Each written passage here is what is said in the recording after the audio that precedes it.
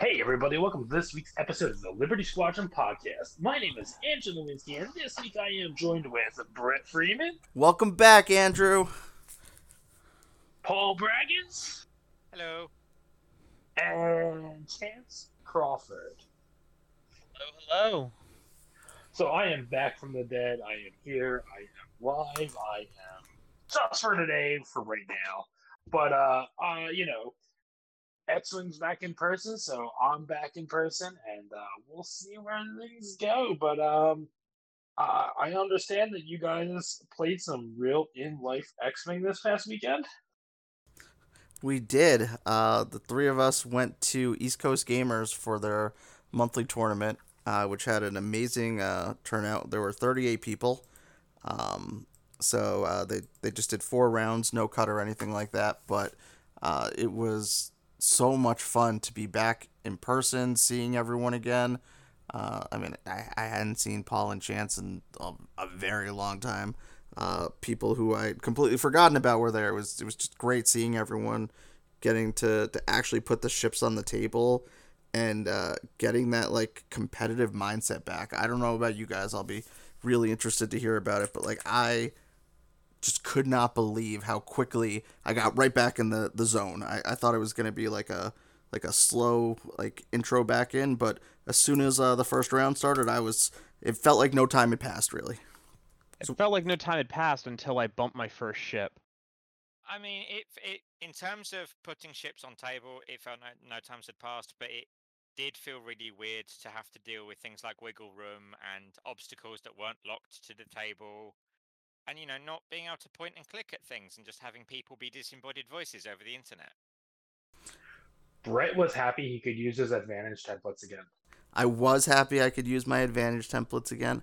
Um, but to what Paul was saying, so my first game was against someone who had 5 strikers, and by the end of the first round, he was like, "Wow, this is so much more work than I'm used to on TTS, like having to do all of these extra maneuvers." So, um, I I definitely get it. Right? It's not as simple as the point and click, but it's so much nicer when you see the people and the board. Like I always felt on TTS like it probably like once a game like a move just would not go or I thought it was gonna go, and I didn't really have any of those incidents here.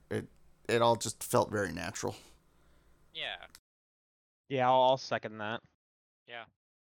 Now I also only flew 2 ships, so I didn't have anything like 6 interceptors I have to worry about bumping into each other like you had Chance. But Listen, train tracks was half my time there at East Coast Gamers. it just shows you're a pro when you can whip out those train tracks. So I I flew. know how. Oh, sorry. Go ahead, Paul.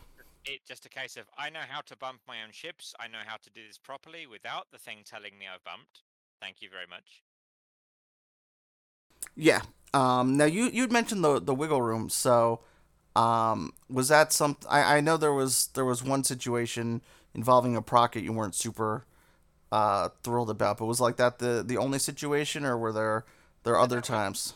No, that was the only situation with wiggle room. The rest of the issues I had with pushing actual plastic ships around this board is depth perception.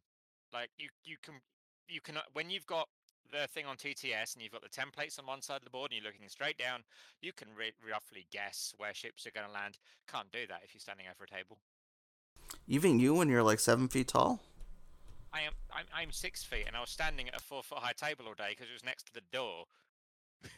Okay, Oh, fair there enough. were multiple times that when the standing tables that I stood on the first step of the table to get a better, the overlook view of the table to try to plan stuff. Yeah, I wasn't going to risk that. My health insurance card came through today, so if I'd fallen off the table, I'd have been out of luck. Well, I guess you just weren't in it to win it, my friend. Beat you. Uh, And me. ouch. So yeah, there were what like 6 of the Liberty Squadron guys who went.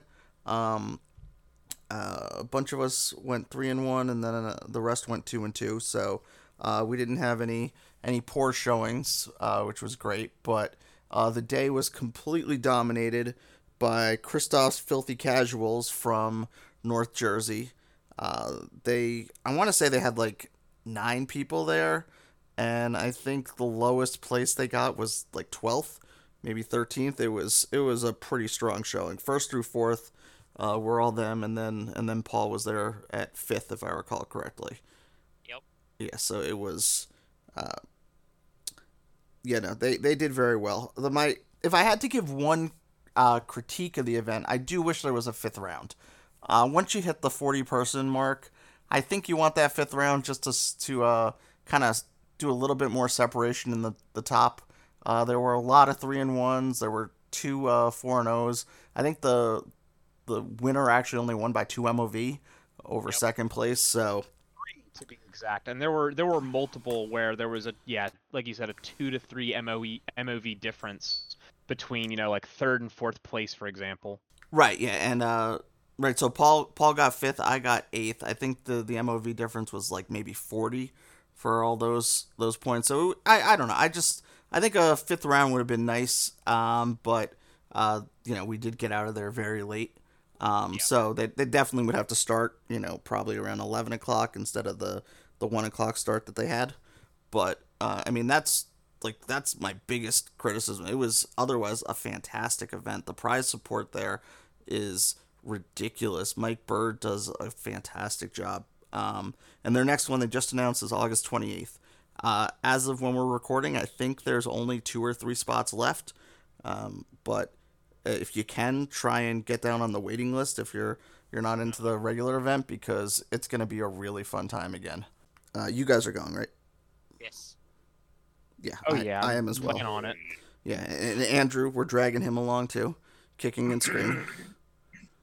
It might be the first time I've played in-person X-Wing in over a year. So I feel like it's going to be riding a bike. Yeah, it'll come right back. Right? I guarantee it. Come right back to me. Game's easy, man. Game's easy. All right, so on top of that, we also had the Lone Star Open happen this week. We can sit here and everyone probably is already all over the fly better stuff about, there's fortressing happening and all this stuff. I mean, we could get into talking about that. We could not. I don't really care. But why don't we talk about what actually showed up? Zam. So it was Zam and Zam. And some Jedi mixed in for flavor. Yeah, so Chance, you would look this up earlier. How many Zams did you say there were? Like 30 between crew and pilot? I believe there was 33. There was 94 players in total between day 1 and day 2.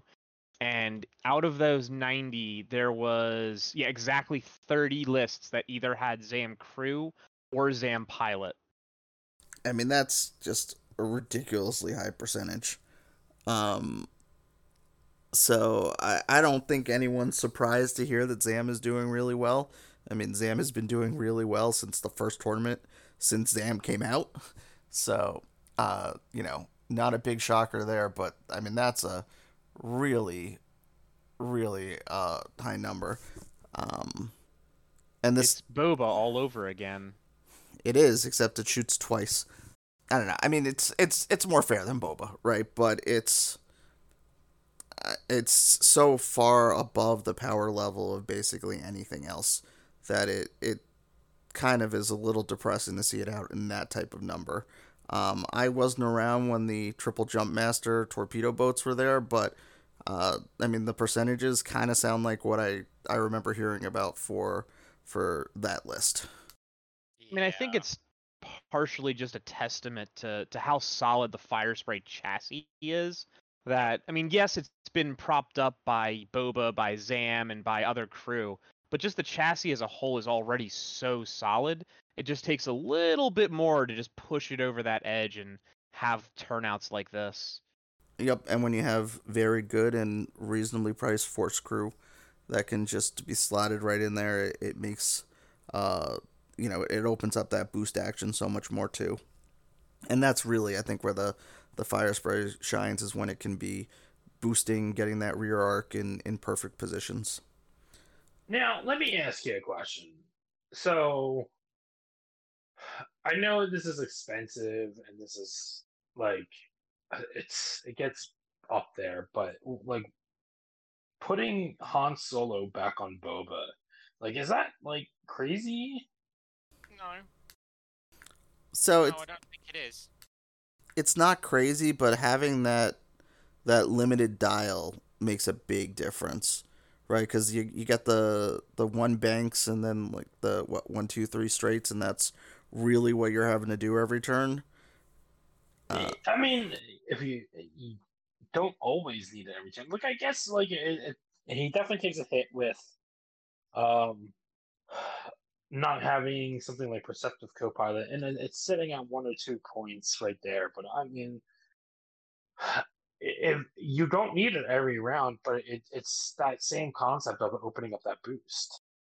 Yeah, no, it is really good. I mean, I personally always liked Marauder more on the non Boba fire sprays, I guess. I mean, when what second edition dropped, we were all doing the Han Boba combo, but um, I think it works well with the other ships that just prefer to be using their rear arc, because then they're getting that Marauder reroll as well, where Boba does want to get in tight, at certain points, but I don't think it's crazy, right? I mean, we have to try and do something to get Boba back because we all kind of love him to a certain extent. He definitely is priced a bit too high as we're seeing now to really be used much. So I hope they do something, but I don't know if that voluntary stress that often is the answer. No, that makes sense, and it's definitely something that like I think someone's gonna eventually kind of crack. Now, I mean, do we know what the ship count list was? Like, how many ships of each size for the squadrons? Like, were there a significant amount of two-ship lists? I know they've been starting to pop up, but it's gonna like, if I'm making a two-ship list, Boba is kind of like something that I want to look at, even if he is that many points. Like, I actually have the listing here. So there were only 9 two-ship lists in the total field, and 4 of those 9 made the cut. so what is that like? How many people were there? Was that like 10%? It's 10% of the field was two-ship lists. Yeah, I mean, I and don't think almost that's half of them. crazy off. No, it's not. It's not crazy high, but I mean, a 44% cut rate or 50%, whatever it is pretty substantial. Especially There's when you also consider. Right. 11% top 4 cut rate as well, thanks to Django and Zam, which was the highest cut rate for ship count. Yeah, so I mean, I'm Zam Django being there doing that well is not really much of a surprise, I think, but uh I don't know. So what was next? 3 lists or 3 ships or 4 ships in a list was the next highest chance. So next highest of the total field was 4 ship lists at 36%, which I think is also largely contributed to all the Bosk Zam lists popping up, of which there was quite a few. And that was also a 35% cut rate, and then a 9% top 4 cut rate. And the top 4 was all 2 and 4 ship lists. There was no 3 ship lists in the top 4. Yeah, so Hmm. there was just Bosks all over the place too, right? I mean Duncan was flying Bosk. It seemed like most of the big names kind of had gone with the whole Bosk route. The only real big name at the tournament who seemed to be flying something a bit different really was Paul Heaver, who was making the A wings and Garvin do some work. And then there were Jedi and stuff like that, but it was largely a Bosk and Separatist fire spray tournament. It seemed. Like, do you know the total That's number of interesting. Bosks? There was 15 Bosks, so roughly, I think almost exactly half of the lists that had Zam was Bosk. Oh. I mean, it makes sense, right? It's a good time for a ship like Bosk that can just hit that hard when you're getting all those free target locks. getting to keep your tokens with Gamut Key. You can really get far ahead in the damage race. It's not an easy ship to fly, right? The fire spray, or I'm sorry, not the YV666, but for the people who can figure it out, they can really make it sing. So, correct me if I'm wrong, but you're supposed to just fortress in the corner with it, right? So I've heard. I know there was that one. There was one Fortress game that some people were posting pictures of where Nathan Idy flying triple Jedi was going against the fortressing Bosk. And I'm very confident Nathan won if I remember correctly. But yeah, it seemed like fortressing was back for some reason at this tournament. I'm not quite sure how that escaped the whole stalling rule, but I'm sure there's some reason that we're just not privy to. Hey, okay, so that's gonna bring me to my next like kind of question. So this is like the first large event that we've had since shutdown and everything. And one of the things, it was a community run event. Like it wasn't like sanctioned by AMG or FFG. So everything was basically like crowdsourced.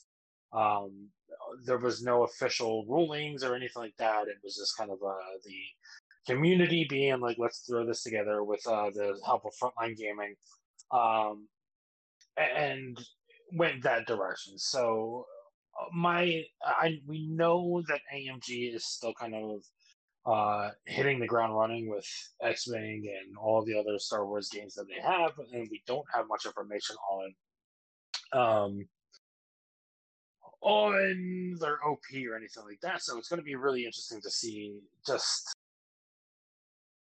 the like community's take of these large events. Like we know that like Dion and all them are all saying that like if they don't take care of like events like that we used to, they're going to start running them, which is cool. It's definitely doable, and I think other gaming systems have definitely shown that it is possible. But I think at the same time, um, you don't have like you have like this riff of I guess unsanctioned like rules out there, and it's really kind of like it's hard to say what's right and what's wrong. So it's kind of like if AMG doesn't really kind of give us the feedback that we need for rules and everything, I mean, like if I'm organizing a big event or anything, I'm following everything to the T from what is said in the rules reference and all that stuff. And because like that, if a player comes to the game and you know they say something, you know they might not be listening to all the podcasts. They might not be onto all the different Facebook groups and Discords and all that other fun stuff. But they could just be someone that walks in and is playing the game, and this is what the rules that they said. Um, so it will be really interesting to see what the whole entire community take. Like, I mean, I know what the extra community take is, but going in forward, it's going to be interesting to see what like all these community run events like and how they perform and everything like that. I would imagine that we're not going to see any kind of organized play from FFG until 2022. Like, I think it's still too new, and like it looks like things are clearing up. But I think as a organized business, they're just going to play the back end of things until we can really figure it out. But with that being said, I think it's going to be great. I know that there's going to be LVO has the Fly Better stuff coming out, which I don't think is another AMG sanctioned event. Like I think that's just them organizing, right? Yeah, it's basically the same as LSO. It's again Frontline Gaming, and they're just doing one of an X-Wing event there, but so it's nothing official. Right. So I mean, I think your best thing is to know the rules, know everything, and then obviously follow your TO's guidance and everything like that. But I'm also very happy to see what like the turnout was for this event. Granted, it was the first thing back. What was it, 80 something people or 90 people? 94 people. Okay, so but I mean, like a little bit on the lower side, but I think it's definitely going to have time to grow, and I hope that everything is getting back to normal. Yeah, right. I mean, 94 And people is not huge, but it's the first one back. It was in Texas, which is, not necessarily, the place everyone is dying to go to right now, um, be- because of the summer and, other reasons. So I think it's a promising showing, and it definitely at least didn't embarrass X-Wing, I think, by there being only 94 people when normally for something like this you might be at like 150. But it's going to take time, I think, for you to get that many people who are willing to travel. And they really didn't announce this that far in advance. I feel like there was only about 2.5 months notice for this, whereas Fly Better has been giving, like 8 to 10 months notice, I think, for their event. So I would expect a much bigger turnout to be at LVO than there was here. So I think the traveling community is still strong. you have like a big con or something like that, and it's not a sanctioned event. Why are these people really going to travel to them? Like, if the prize support's not there, or if they, don't know, there is no big like. I mean, obviously, it was huge when FFG would offer like flight and accommodations to a big event. But if like something like that's not there, like, is that going to lose interest? Like, I mean, like, I don't know, and like, I hope that it doesn't. Yeah, I think if everything becomes community run, we're going to be in a situation where there's far fewer big tournaments happening for sure, right? They'll probably be like maybe one in each region, and it becomes almost like an annual thing, right? There's an LVO, an LSO, maybe Atlantic City Open does one next year or something like that. But I don't think you're gonna, if there's no official support for something like a regional or a hyperspace trial, I think we're gonna lose a lot of events. You can't just have community run events that frequently to make it worthwhile for people to travel. Right. Okay, but like what I'm saying is, yeah, definitely everything. Like, I think the support needs to be there, and I think that there needs to be interest in the game still. Like, I really think that a lot of it had to do with the support coming from FFG. But okay, like, so Chance, are you like a little bit familiar with the Warhammer crowd? I used to be to an extent.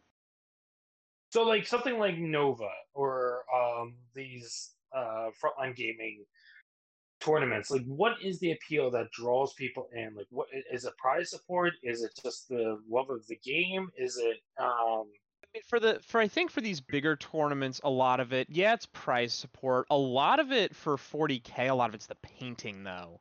Because there's so much customization in 40K. Half the people just go for the painting competitions or the army composition competitions, and also comparative to usually what's at your local store, a lot of like, at least at Nova, a lot of like the terrain and everything is leaps and bounds better of what you'll see at your average game store. So it's a chance to in those kind of games to get to experience like playing the game in a view you'd never would. um as far as actually playing the game, I never played at a big event like Nova for 40K, so I can't speak to that. But just from the people I interacted with and whatnot, I think that was a big thing of it. Part of the reason I personally think that the turnout for the Lone Star Open was low is I think the meta is gotten a little stale because we haven't gotten the regular points change that we kind of got used to keep things in rotation. So with all the tabletop tournaments and everything going on, I don't want to say the meta's solved, but we've kind of been seeing roughly the same thing for a while. So I think a lot of people just decided that this wasn't a meta that had things that they were interested in flying or were competitive enough to fly and whatnot. And like Brett mentioned, the short time and travel and how everything's just happening. But I think that in my opinion, is a part of it as well. Because I was even thinking about going, and I kind of talked myself out of it. Yeah, I was in the same boat. I like this. I don't mind hyperspace usually, but this is not my favorite hyperspace cycle. So I decided I didn't feel like it was worth the trip. When is LVO? Is that January or February? I believe the end of January.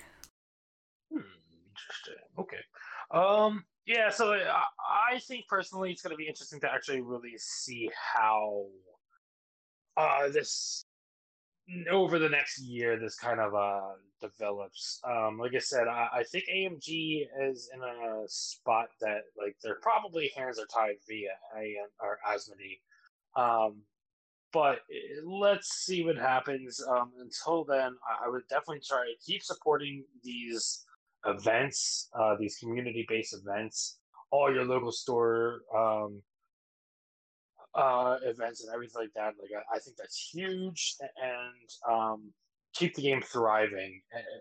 Because, like I said, I think even with coming back off of out of the COVID time warp, you're seeing a lot of new faces and people that probably discovered the game in there. So I hope this does continue, and I think we really, as a community, need to like focus on getting it back to where it was until AMG can really lift it up. Hopefully they do. Any other comments about anything else before we move on to these new packs?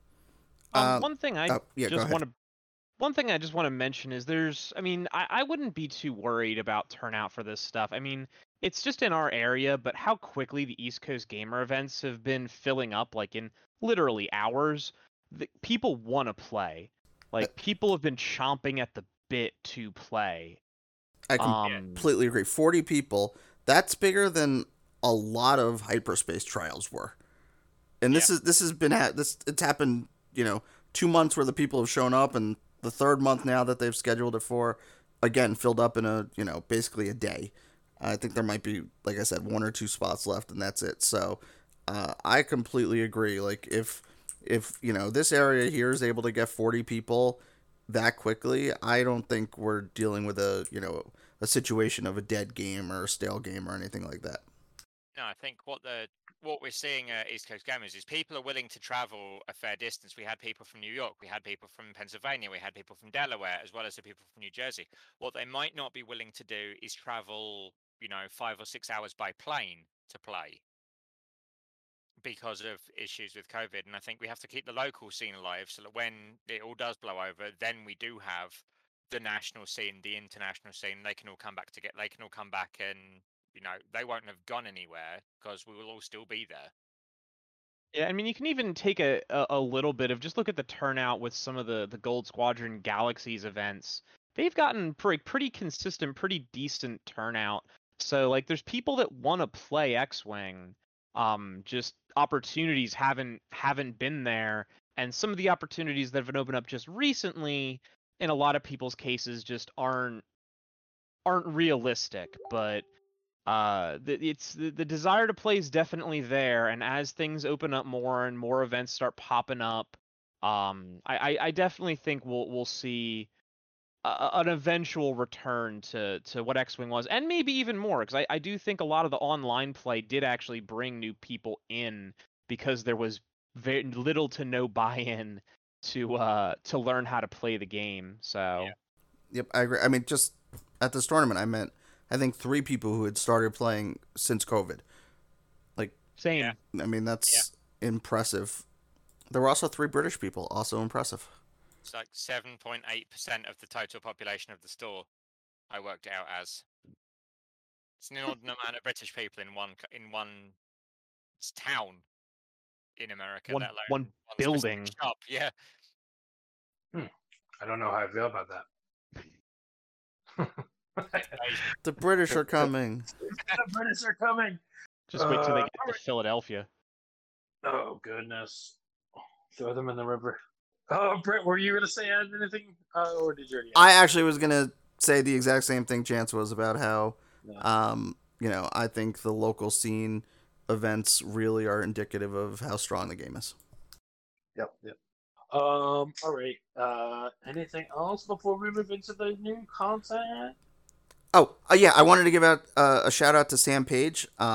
Sam is notorious for coming and winning all of our regionals, and he went to LSO, made the cut, and finished in the second day's heat in second place. So definite shout out to him. That's a great showing, and I'm not surprised after seeing him do so well basically every time I've seen him. I liked his list too. Yeah. Solid list. What was his list again? For the people that weren't paying attention at the beginning of the episode. So he had Lieutenant Bastion, Nimi Shireen, Jess Pava, and Temin Wexley, which I actually believe is exactly what Paul flew this week. It's the black 2 Temin Wexley with the S4 shenanigans as opposed to free boost snap. So yeah, just I mean, 4 T70s are very strong. We've said many times here that they always just have one too many health, and all 4 of these abilities are fantastic. They make these things hit really hard. I do not like T70s. I don't either. Tank fighters had 1 more health. Oh, I can probably do that now, can't I? You could? Yeah. Whoa! Hold up! We're list building. Stop the podcast. What can we do with? We can do a. It would have to be just a zealous recruit with a 4 shield upgrade. A shield upgrade. Easy, game's over. And a 4-point bid. Okay, so let's enough with Fang Fighters. Let's jump into yet another Y-Wing the miniatures game. Is there more Y-Wings than X-Wings in this game right now? Yes. By far. No, there are 3 Y-Wings and 2 X-Wings. The Scum Y-Wing Right. and the Y-Wing are the same thing, just they've got slightly different...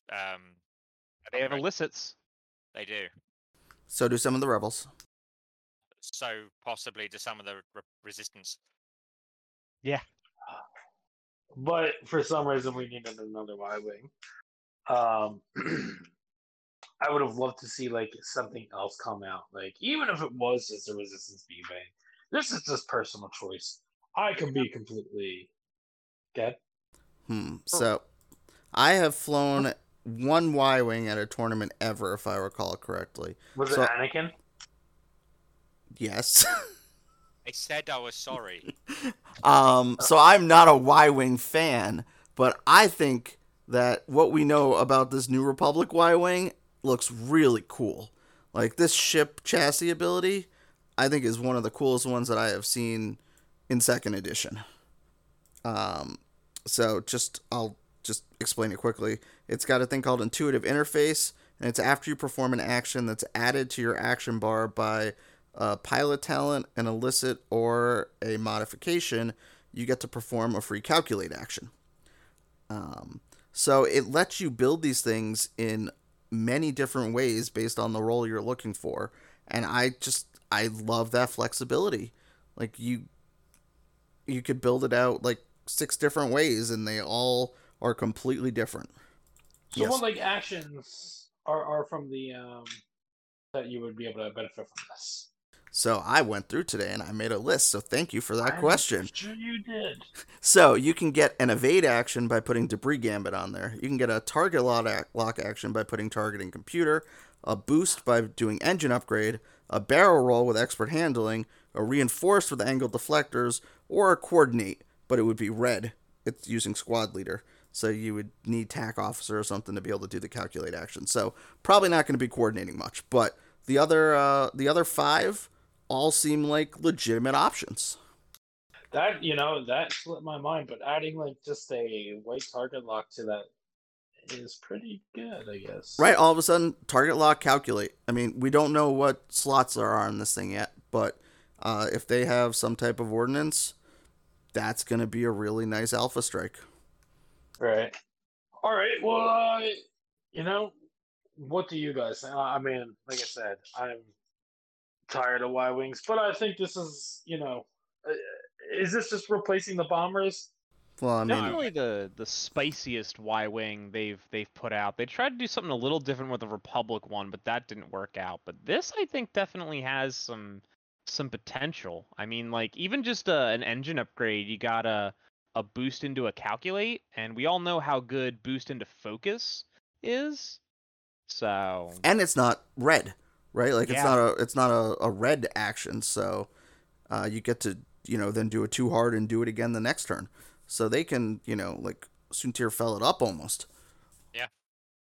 And they they do have have some like a blue 3 straight, which is new for Y wings, so they're faster. I wouldn't be surprised if these have like a cannon slot or something. You could put synced laser cannons on them, get the boost into a white calculate, and take advantage of that. Oh, Possibility. that would be really strong. I Yeah. was honestly just thinking if you can just throw an ion like cannon turret or whatever on it and just do the donuts, and you can either focus or you can boost and get the calculate and always have that thing in arc. I don't know. Of all the Y wings that aren't named Anakin, I think this is just the chassis ability makes it much more exciting to me than anything else. It certainly looks a lot more thematic as well. I mean, when you're considering that, look, if you look at the fact a lot of these upgrades are red, it kind of does, and then you look at the intuitive interface, it does kind of come across as this ship that they built to fulfill a lot of roles, but you have to build it for that role, And as that's opposed yeah, to that's it's been an my X-wing, you can do everything. And that's been my favorite part about 2.0 is like all the different configs, right? That make Yeah. the ships feel so different, right? The 7Bs feel so different than the CLTs, which feel so different than just a naked Aether Sprite. This is going to be the same thing, right? Like, oh, if I put target lock on this, then I'm going to be hitting really hard. If I put boost on there, then I'm going to be really maneuverable.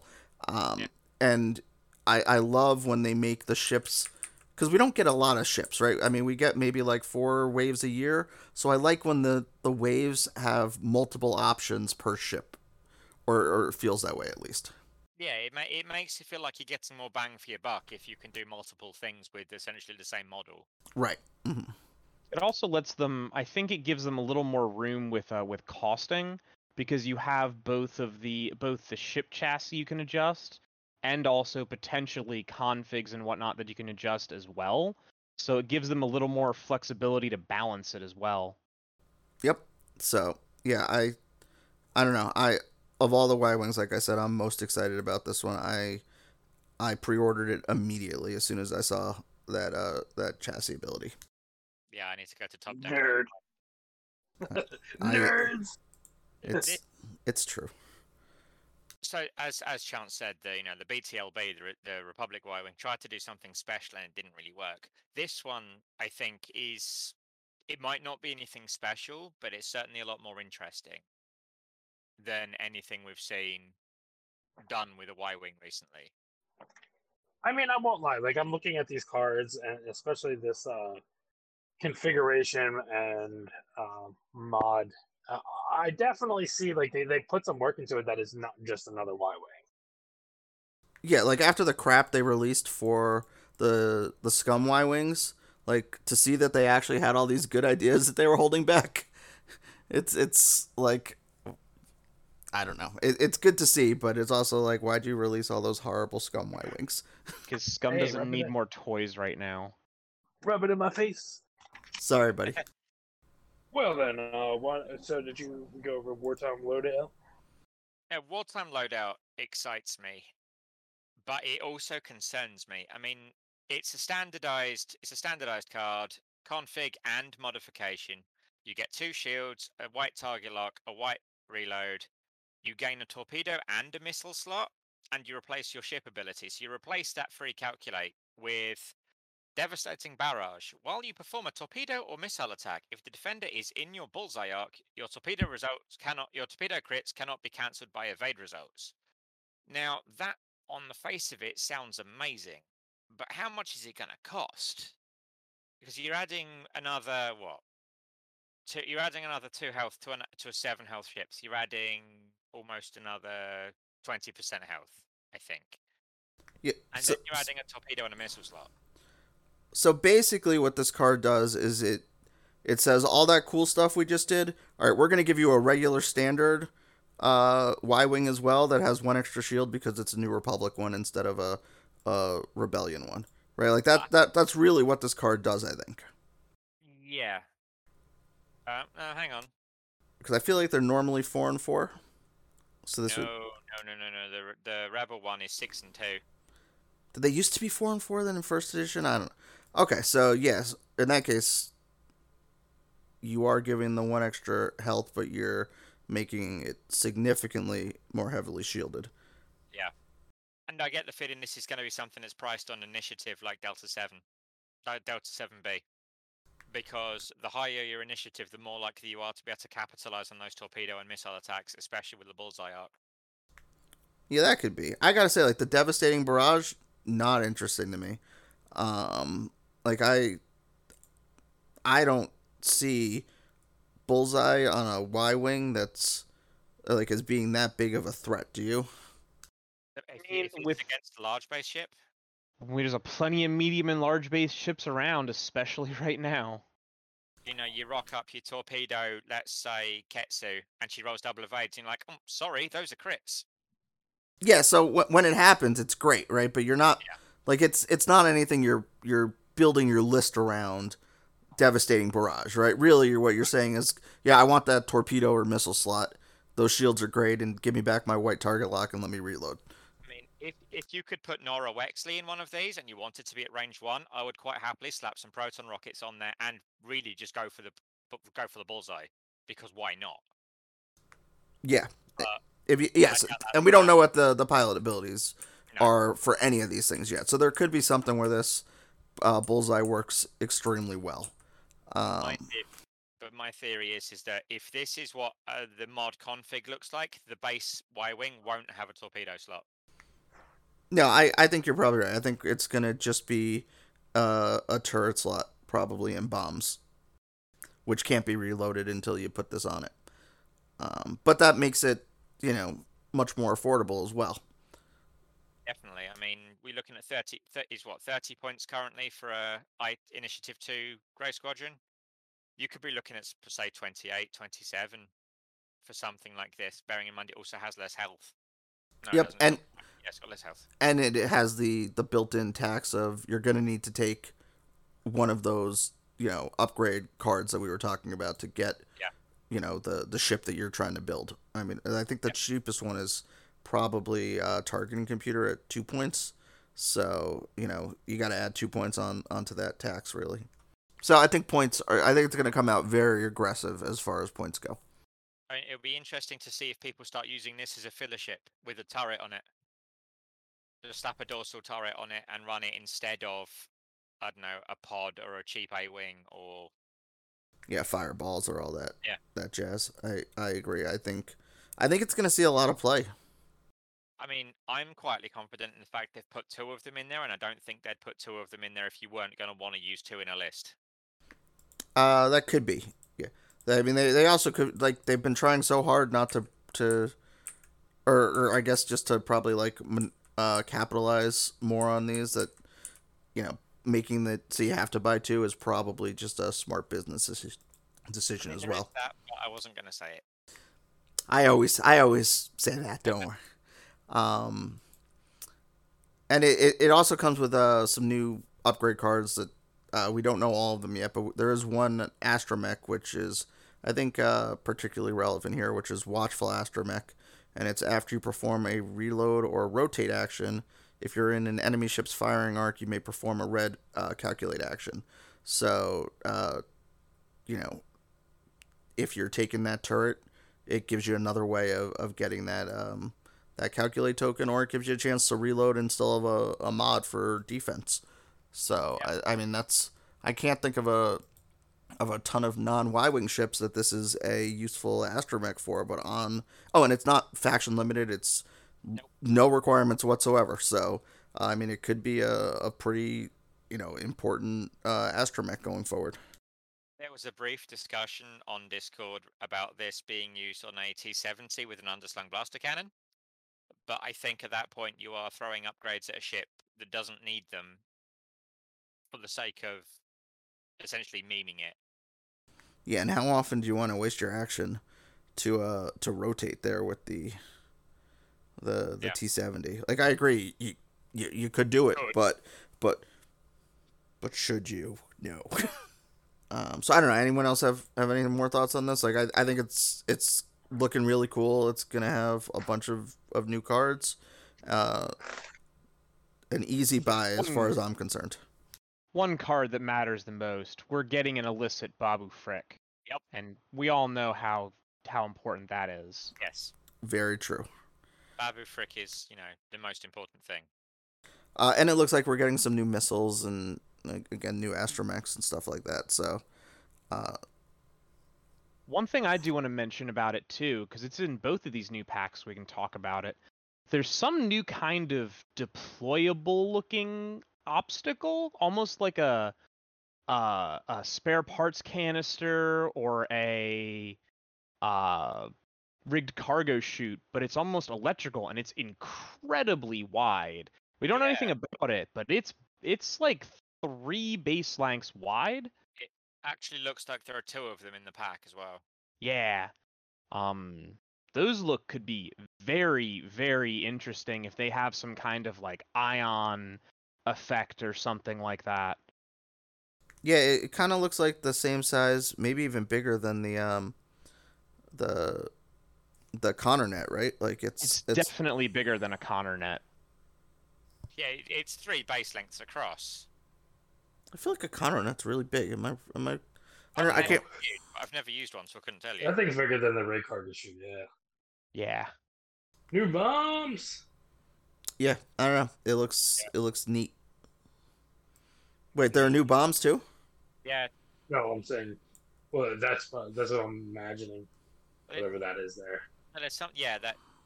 But no, it looks like some kind of missile kind of thing. It might be some kind of probe or drone. Maybe. Yeah, it might be a new device for resistance. If they're buying it, if they're really leaning into the police ship kind of thing, that could be some kind of sensor buoy. You place them around the thing, or you launch them like Discord missiles, and you can take locks from them or something. Yeah, that's definitely a mechanic they have seemed to like a lot. That's my speculation, at least. And it does look like a bomb. It's just above Babu Frick there in the thing. So is that not concussion bombs? In my mind, that was just a concussion bomb, but maybe I'm getting my art mixed up. I mean, they do like to switch up the art, don't they? So who knows? There's a new bomb on the cars, and that's the only thing that's listed as far as bombs.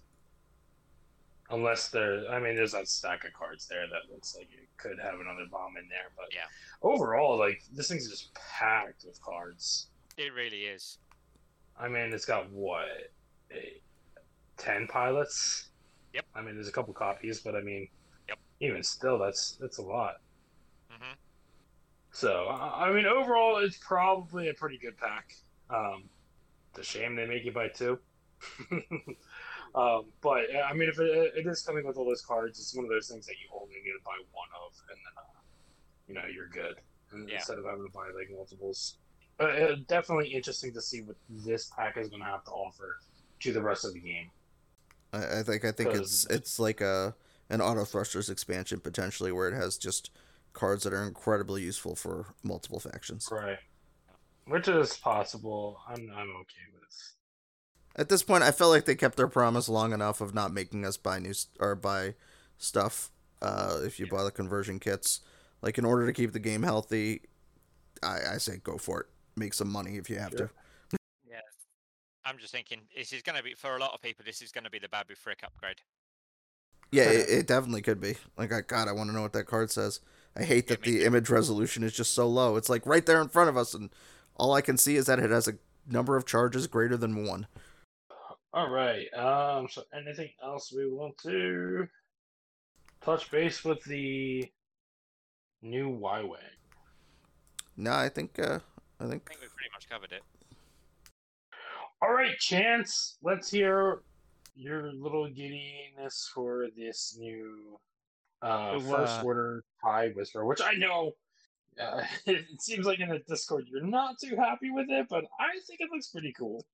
I've been coming around on the Whisper. It's the bomber that we'll get to that later. Okay. But anyway, so yeah, the new TIE Whisper. It's a very unique ship, to say the least. You've got a 3-die bullseye, similar to the Jedi's Edda ships or the Nantex, and then a 2-die turret arc, that works just like the TIE SF, where you can only rotate it forward and backwards, but you can also shoot missiles out of your turret arc forwards or backwards, so that's neat. It's only 2 green dice, only 2 evades, which is unusual for these kind of like interceptor style ships. 3 hull and 2 shields. And then similar to the TIE SF, it has a whole bunch of linked actions. So you've got focus into linked white rotate, barrel roll, and boost all linked into white rotate. And then you also have an evade and a target lock, and all of the actions are white. The dial's pretty good too. It's very reminiscent of the Edda dial as well, where all of the 2 and 3 banks are white or blue, and then your 4 and 5 straight are blue as well. Your only reds are 3 sloops and a 4 and a 5K. So this is a fast ship. Then the 2 things we to really talk about are the new Kylo Ren, my favorite pilot in this game, who has finally been promoted up to 3 Force over his 2, who also has a new pilot ability, which is before an enemy ship in your bullseye is dealt a face down damage card, you can spend 1 Force. If you do, that damage is dealt face up. And what's cool about that is it's not just his shots, and you're also not limited to just doing it once. To my knowledge, because damage is dealt one at a time, if you really wanted to, you could spend 2 or 3 force charges to effectively deal 2 or 3 crits instead of just regular hits. Correct me if I'm wrong on that one. No, I think you're right, but it wouldn't be 2 or 3 hits or crits. I'm sorry, it would just be 2 or 3 face-up damage cards. Correct. Which matters because one of the crits is fuel leak, right? And if you could just automatically trigger it, that would be really strong. And the timing, though, like you're saying, also works out really well because you could say, okay, yeah, let's do that one face up. Oh, good, I already got a direct hit. I don't need to spend any more force, or okay, that wasn't the direct hit I'm looking for. I'll do another one, and just, wait and see if you get that direct hit you need to kill the ship, and then you can save the rest of your force. Yeah. So like it looks like how this thing flies is like almost a weird mash between a Nantex and like an RZ2 A-Wing, which I never thought I'd have to say. But no, it's definitely going to be a very unique ship. And at first everyone, including myself, was a little underwhelmed by it until we got the reveal of its first config, Enhanced Jamming Suite, which takes up config in your tech slot, which does while you jam, you can choose yourself or another friendly ship, and then while you defend, if the attacker has no green tokens or there is a jammed ship in the attack arc, you may roll 1 additional defense die. So this ship can effectively get up to the 3 green dice like we're used to on interceptors. And the way it does this is this config gives it a linked focus, barrel roll, and boost all into a white jam action, which is just it's just the possibilities here are through the roof now with this config. I think it's safe to say this config is one of like the most mind-blowing things that I have seen. Like, I'm still trying to work out like how you would use it in the best possible way, but in my mind, this should be an auto include. I don't care how much it costs. Yeah, it has places on like a cheap generic to just be a blocking jamming ship, because you can move in and either boost or barrel roll for a block and then potentially jam, or just token up and jam. It has tons of potential there, and then it also, of course, has tons of potential on a ship like Kylo, who can take advantage of the new jam mechanic where you get range 2 jam in bullseye versus just the standard range 1 bubble. So Kylo can use the linked barrel roll or boost to potentially line up a bullseye, give him a range 2 jam, give him his 3 dice bullseye shot, and still have the force to modify. And unlike the silencer Kylo, none of this stresses him. They have like such a good dial with the 5 straight and the 3 banks being blue, and it's like, but you're almost never gonna need them because you're not getting stressed very often here. And you're just going to be one harding practically every turn. We see how the Jedi do, where they're just one harding almost every turn, it feels like. Both the Eddas and the Aether Sprites, because the one hard is probably the strongest maneuver in the game, I think. And especially when you're trying to line up those bullseyes. So, yeah, the potential here between the rotates and jam and everything is very high. Now the flip side on that is, admittedly, it is only a 2 green ship with 5 health, so it's a little bit less tanky than a TIE SF. And if you do mess up the jamming, you could end up basically having to just jam yourself to try to get a third dice, which I'm not a math person, so I don't know if 3 dice versus 2 with a focus, I don't know which one is better. I think the focus is better mathematically, but again, I'm not a math person. But yeah, so this is a really, really high ceiling ship. But I think the floor is pretty high too, because you can't just automatically naturally rely on 3 of 8 dice. And it also doesn't have double reposition. So unlike, again, the silencer, you don't have the ability to just, completely change where you're landing to try to dodge arcs and whatnot.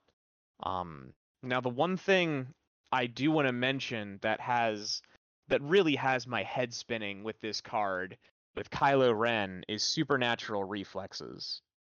As if that card wasn't already absolutely bananas enough, because of the linked actions that the Whisper and the Enhanced Jamming Suite has, Kylo can boost or barrel roll before revealing his dial, rotate his arc or jam, do his maneuver, and then do an action, and then either jam or rotate whichever one he didn't do. So the action economy there is just astronomical. And being that he has 3 force, he won't be as force starved as Silencer Kylo can sometimes with his only 2. It's a lot to wrap your head around, but the potential of this ship is just insane. Yeah, it's gonna take a while, I think, before people figure out all the, or at least get good at all the supernatural stuff there. But I agree. I mean, it sounds incredibly degenerate, and that's coming from me, who like really likes degenerate stuff. Um, I'm liking the idea of this supernatural shenanigans more than normal Kylo. That just sounds fun. it really does, right? You say that until you run into a Kylo who just, supernatural 3/4 straights every turn, rotates his turret, and just literally never even has to worry about getting shot at for an entire game. Because we know that this is going to drop, and then everyone is already going to have always been a first order player, including me. So I'm never going to have to come across one because I'm going to be flying one. You took the words out of my mouth. Everyone's a first order player when Von Reg came out, and we see how that turned out. This is true. He's still Very true. Words are just bad. But and then another big thing, and we can't not mention this, is in the spread for the Whisper, there's a cloak token. So there is very most likely another config for this ship that in some way, shape, or form gives the Whisper the ability to cloak, which I don't think it needs to be said, again, makes the potentiality of this ship incredible. You lose all the jamming shenanigans, but a ship with linked rotate actions that can decloak with this dial, whew, I mean, it's got the same health and agility as a Phantom does. The offense is obviously a little different, but it's also more flexible because of that rotating turret. And the fact that it could take missiles too, which the Phantoms obviously cannot. So that's definitely something to keep our eye on, see what other kind of crazy shenanigans this ship is going to be able to get up to. But I am this is probably one of the ships I think I'm most excited to get on the board. The more and more they show of it, because it just looks so unique. And I think FFG did a really good job at making another interceptor in First Order completely unique. It doesn't just feel like another interceptor. This ship is going to feel totally different compared to the Silencer and the Baron and everything. Yeah. So I'm looking at the spread right now, and I see 2 cloak tokens. Am I wrong here? I don't have the spread open right now, but yeah, that's possible. Because that might mean that it is actually for the bomber, of which there are 2, and not the silencer. That would be interesting. Or, I'm sorry, whisper, or whatever it is. Like, I have no idea if it is or not, but, I mean, that... If there's 2 of them, I would think that it would go on, the ship of which there are 2. Maybe the Whisper can cloak other ships? Maybe. That is possible. Could you imagine the shenanigans of a supernatural Kylo with a cloaking device? No, I cannot. I don't think my brain can handle that. Hard 1, target lock, delete. So, moving on though from the Whisper, which I can't wait to see what else they reveal for this, because there is at least 2 other unique pilots that I'm really curious how their pilot abilities will play into this chassis and whatnot. We also have the TIE SE bomber for the First Order. So First Order will finally have the ability to use bombs. It's only taken a couple years, but we finally got there.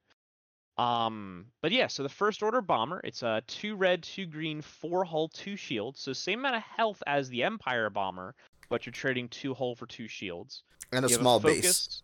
And a small base, because this thing's huge. A lot of people thought it was going to be a medium, because the model is gigantic, but it's partially just because the wings are flipped outwards, so they like stick out more. But actions-wise, we're looking at focused target lock, barrel roll into a red target lock, just like the TIE bomber, a red boost, which is new, and then a reload into a red evade, which is actually really interesting and not at the same time, which I'll get into. The biggest thing that this thing has is its ship ability, which is pursuit thrusters, which is during the system phase, you can perform a white boost action. And being that's in the system phase, you get to pick whether you drop bombs or boost first. So, yeah. We think, anyway. Like, as the rules are right now, you get to do that. But there is a rule on decloaking and dropping, so they may add it now that this is clearly a thing that you can do. Yeah. Now, like I mentioned, it does have the red boost and that reload into a red evade.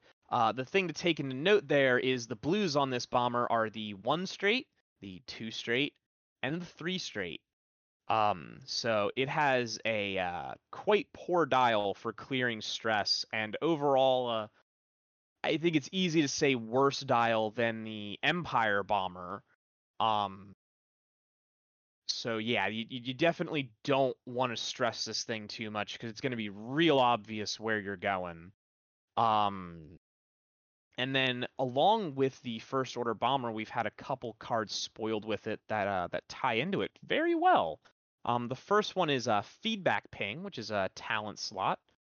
Requires tie and a white reload. After an enemy ship executes a maneuver, if it is at range 0 to 1 of a friendly device, you may acquire a lock on that ship, ignoring range restrictions. So this ties into the sensor buoys that FO has, which would allow the bombers to just get locks on them, period. But it also is, of course, going to apply to any mines or bombs you drop. There's a lot of potential with this card. I'm still...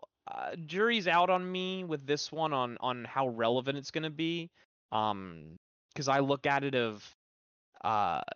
So it's going to give you an idea of if they're range 1 of the device, but it also gives your opponent that information as well, so they can know potentially whether they need to boost or barrel roll away from a bomb to avoid it, which sometimes can come into play.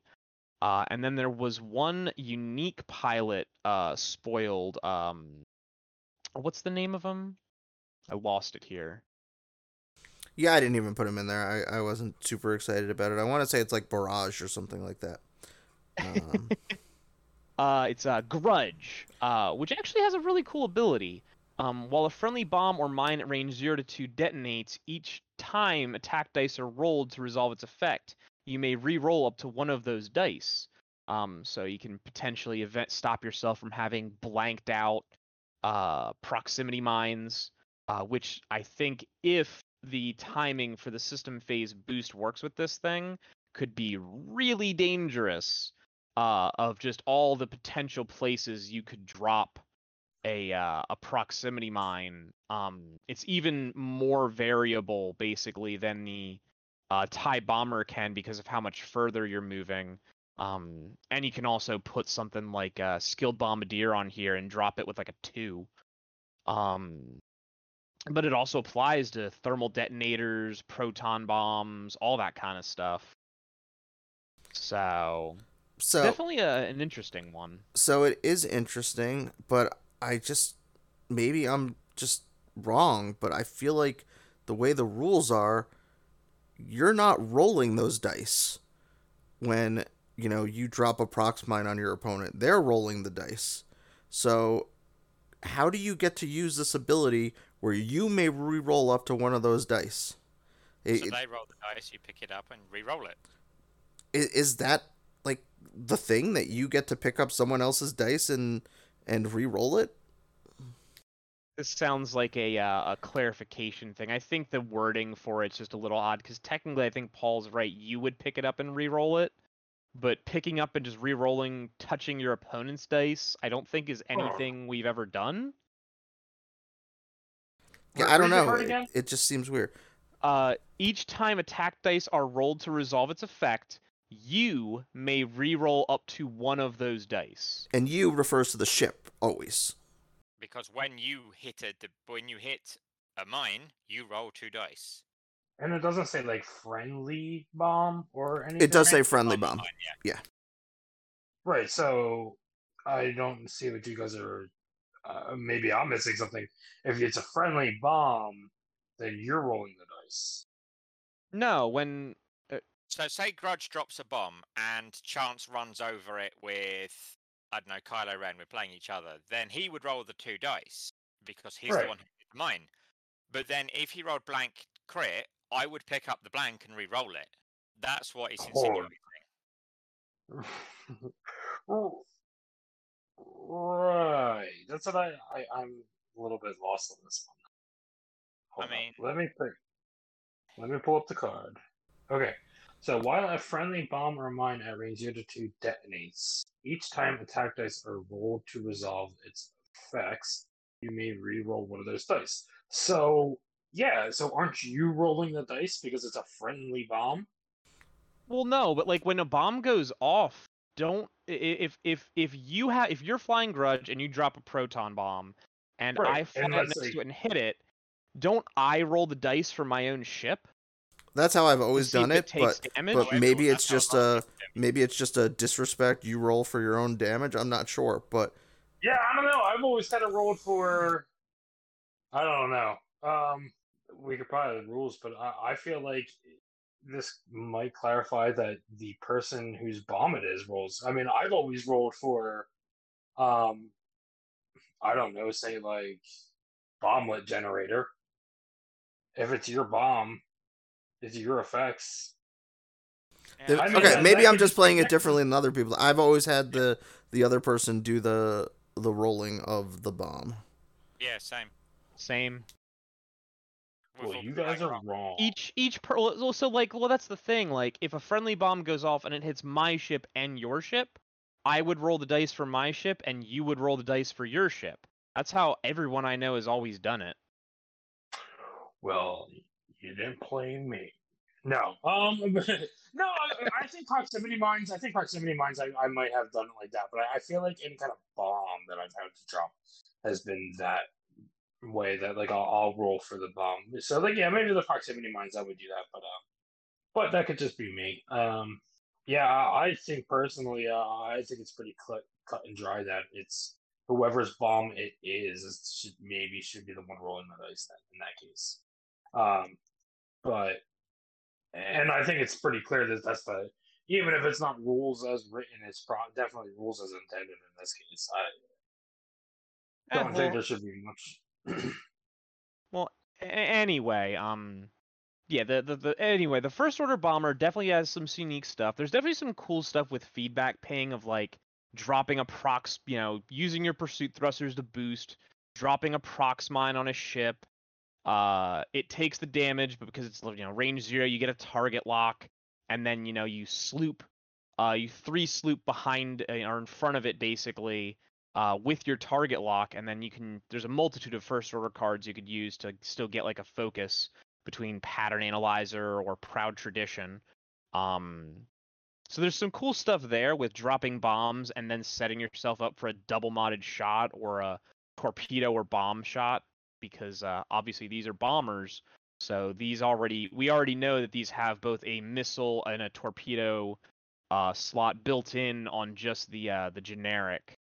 So there's some cool stuff there. And then also just with this pack in general, we already know there's 3 new force talents, 1 new pilot talent, which was, I guess, most likely the feedback ping, 2 new gunners, and 1 new tech upgrade.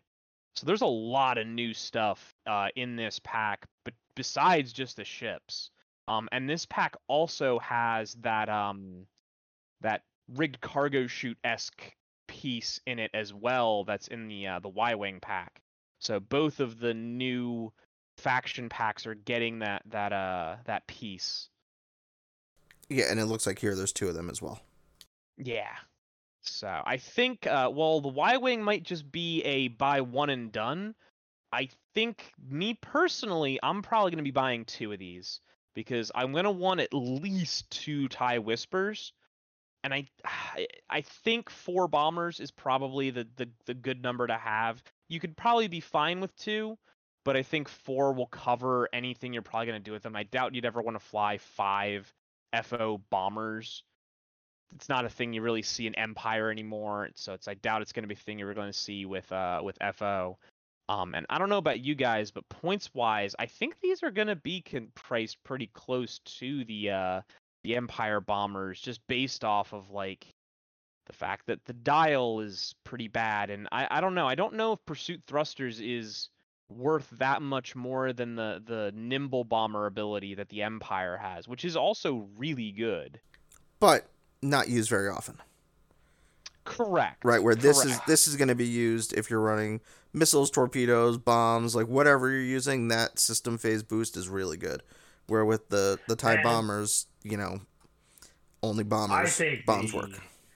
pursuit thruster is really good. I mean, especially if you have something like a higher initiative ship, like the block potential. Are these a medium base or a small base? Small base. Small. Oh, Right. So even still, like I think that alone it gives these things so much leeway. Like I think it sucks that they don't have the banks or anything like that, but doing the boost into the straight, like it's the same thing as a bank. You just have to like position it a little bit better.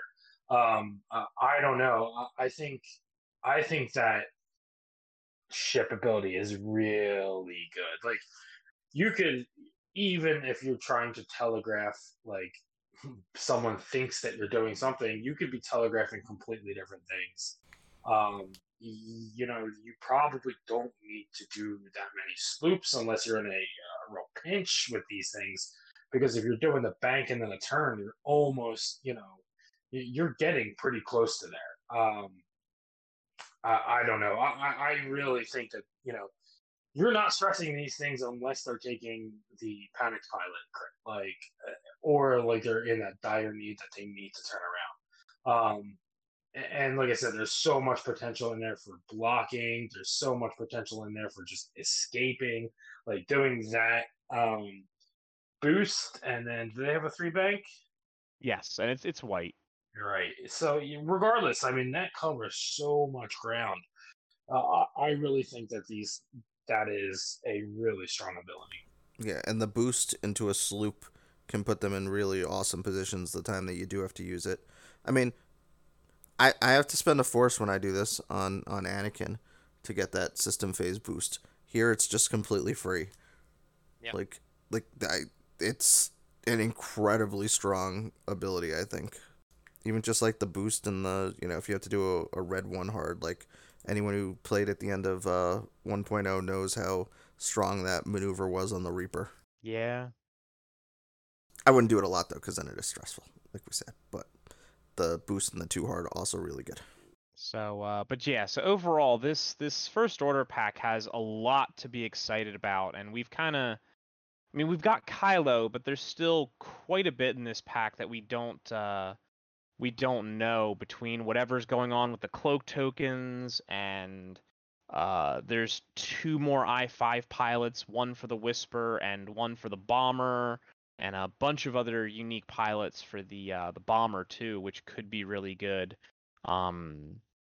So yeah, there's a lot going on in this pack. It's definitely, for anyone that plays First Order, 1 minimum. I'd recommend 2, if you can swing it. I agree. I ordered 1, but I basically immediately decided, crap, I need to get a second one. Because I have a lot of interest in the Whisper and 0 interest in the Bombers. Which is funny, because I do really think that a list of the Bombers and a Whisper might have some legs. Well, good. They made a good squadron pack for people to get into the game then. That's what we like to see. With this, every faction has a squadron pack now, doesn't it? It does. And look at that. All right. Is there anything else you guys want to cover with this pack? 3 new Force talents. Can't wait to see them. Yeah. I hope they're all dark side. That's fine. I'm a First Order player. Yeah. Aren't we all? I'm just glad it can't. Right. I'm just glad it can't take a trajectory simulator. Because So, that would be silly. One thing I want to point out, and I feel the need to do this. So when they revealed the dial for the TIE SE bomber, the FO bomber, they listed all the slots, and it says upgrade slots for First Order Cadet, which is the generic I3. They didn't do that with like the Y-wing or anything else. So it does make me wonder if there's either configs or different slots on different ships, sort of like how some of the droids are. I might just be looking too far into this, but I think right now you are, because I don't think they've officially released the dials for the other ships yet. So I don't think they've had the opportunity to also put the slots and indicate whether or not it has a specific pilot or not. All right, you got me there. But that would be interesting. Who knows? And if the I3 is the one, is there an I1 generic? Do we know? I think there's an I2. Okay, so yeah, so also that's part of it, is the I2 is not going to have the talent slot probably. Yeah. But maybe you're right. I'll hold out hope for you. All right. So I think that is going to do it for this week's episode. I want to thank Chance for coming on. I want to thank Brett for coming on. I want to thank Paul for coming on. Brett's always here. I want to thank you for coming back. Thanks. I tried. Life is hard. I know. Anyway. And me hounding you every week doesn't make it any easier, I'm sure. But we have big things in the works. Don't worry. X-Wing is back in person. We are in the talks of doing something big. But until then, continue supporting your local stores. They're the ones that really took the hardest hits with everything that happened. So I'm definitely interested in these 2 packs, even though I'm, always been a First Order player. I'm sure I was always going to get this pack. All right, guys. Well, then, thank you again for listening. Check us out on Facebook at Liberty Squadron. You can find a lot of our events and most of everything that we're posting there. Other than that, thanks for listening and have a good night.